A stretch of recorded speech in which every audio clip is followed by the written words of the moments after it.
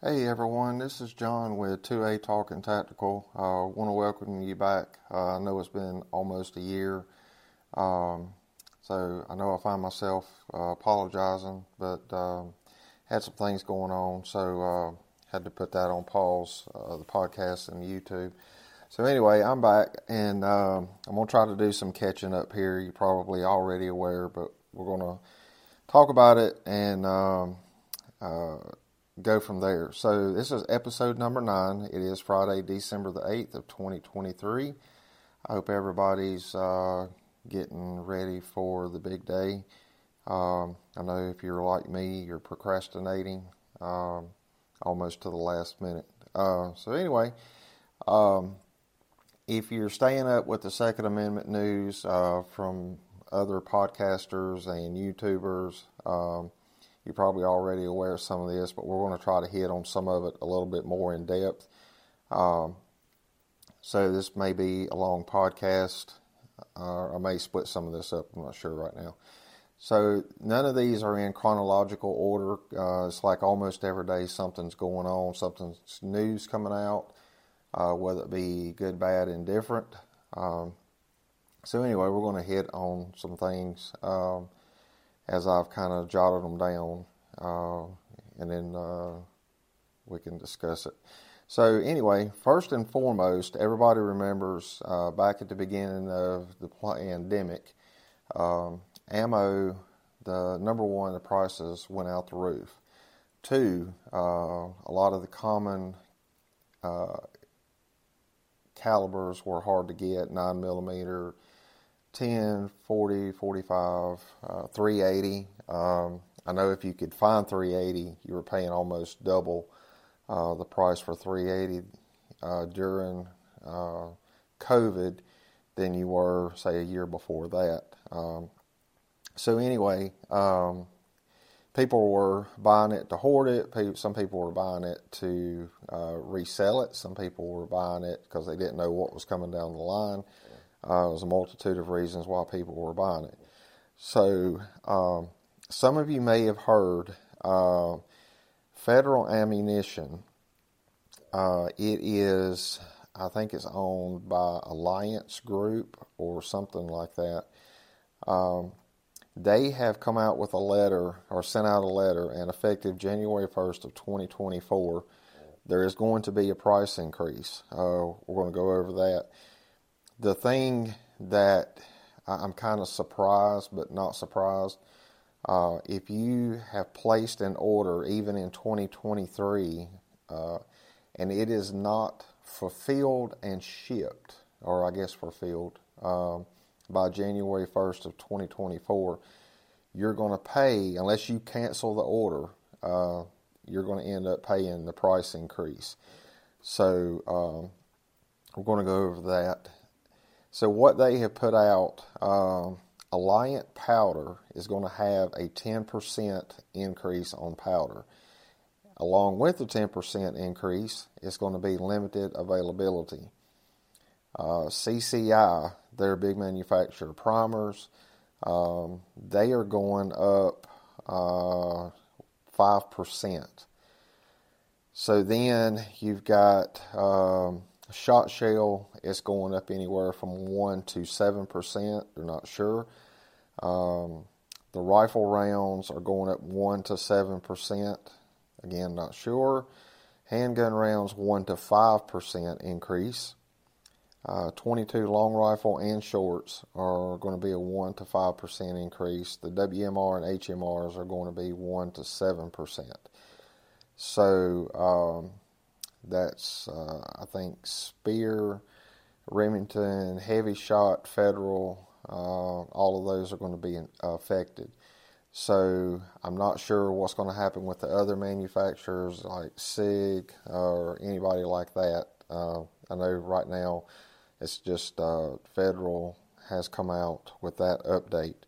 So that being said, you're probably going to start seeing a shortage on some of that ammo. People are going to be grabbing it while they can at the price that they can, and looking at after the first year, all that's going up.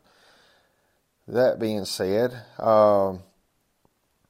we've got the FBI has come out with, let me read, it's on their website, from the Federal Bureau of Investigation, Domestic Terrorism and Symbol Guide. So, I'll be honest with you, I've never looked at this, so I don't know if they've added this and now it's new, or if it's been on there and somebody just found it, or whatever the case may be. But you can go to the FBI website and look at this. So they have several emblems. I'm not going to go over all of them, but I will go over the ones that are pretty comical. I know I've got or had some of these on my vehicle. Some of you probably already have them on yours. The first one that popped out was the Punisher skull. It says several variations of skulls used by 3 percenters in the Milan Labe group. And then there's the warrior culture. It's also like the Spartan helmet. And I've got one of these on my truck. It's a Spartan helmet with a blue line through it in reference to law enforcement.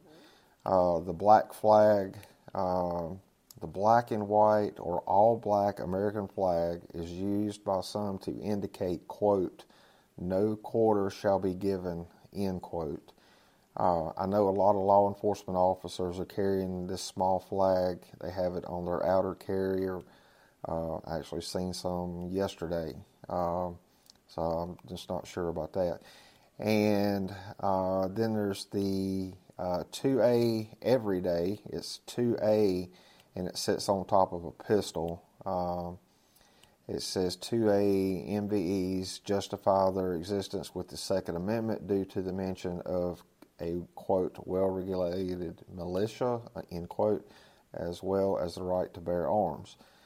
So in whatever fairness you want to give to the FBI, up at the top, under the summary, it says, the following symbols are used by anti-government or anti-authority violent extremists, specifically militia violent extremists, also known as MVE.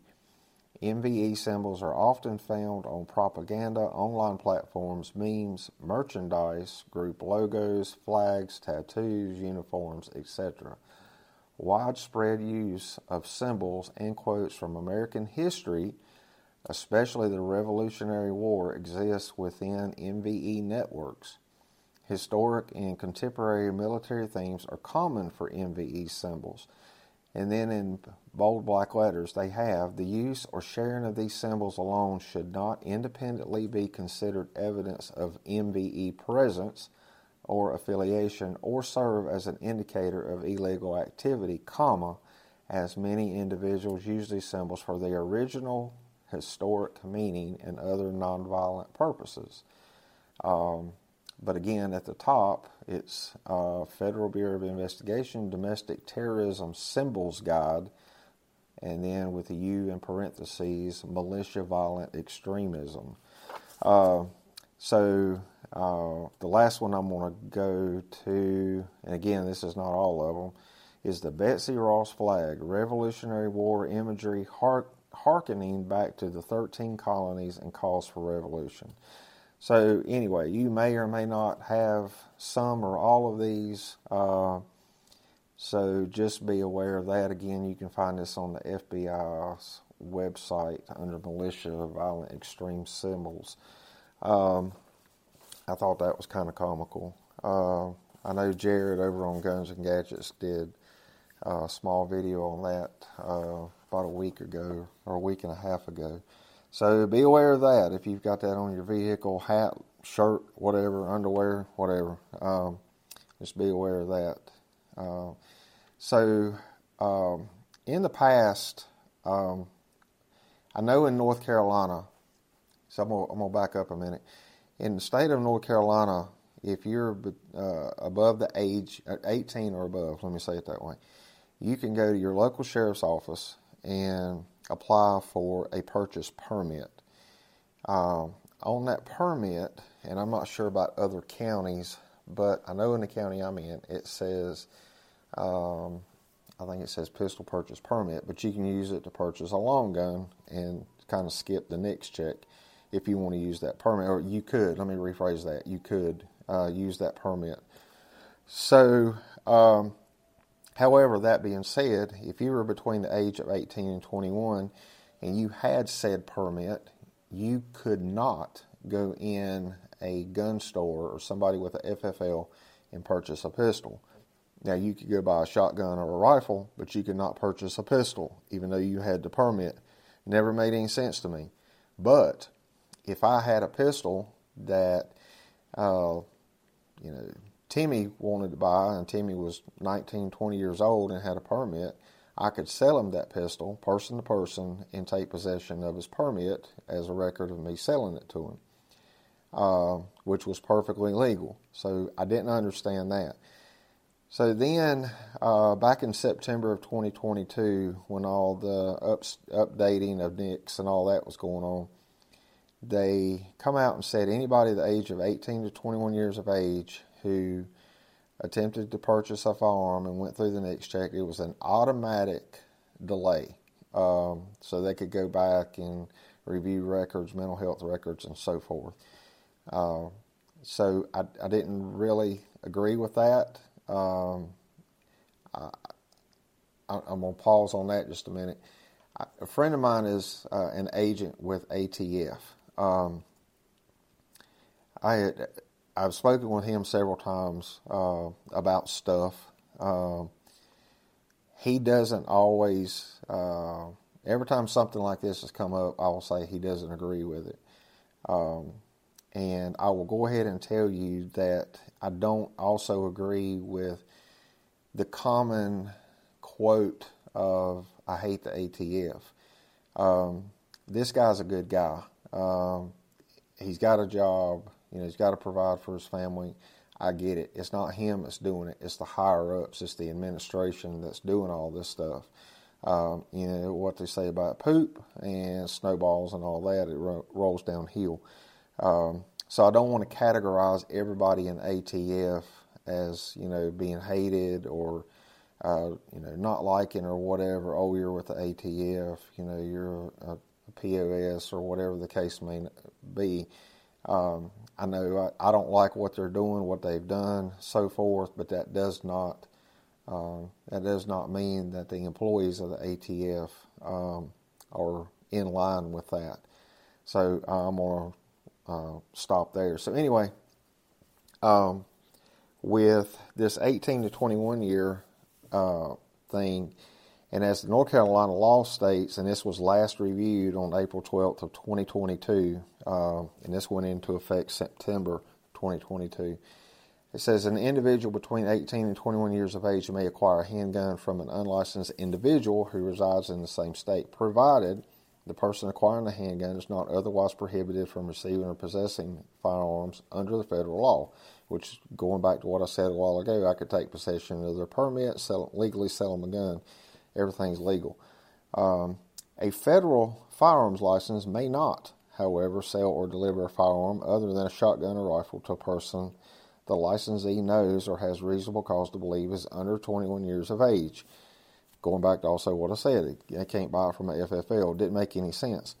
So apparently, and I didn't know this until a while ago, so apparently back in May, a federal judge had ruled that refusing the sale of a pistol to anyone between the ages of 18 and 21 was unconstitutional.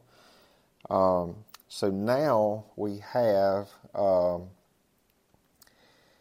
judge in West Virginia, Thomas Cleath. He is a district judge in Clarksburg, West Virginia. He come out and ruled. There was two individuals. I think one was 20. I think the other one was 19 or 18. I can't remember. Anyway, they filed a federal lawsuit.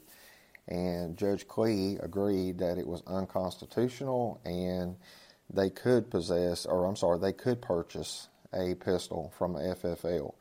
However, none of that's been reflected in the ATF laws. So I was speaking with my friend about just that a couple of nights ago about another issue that had popped up that we were discussing. I was asking him about that, and he's like, dude, we ain't been told nothing.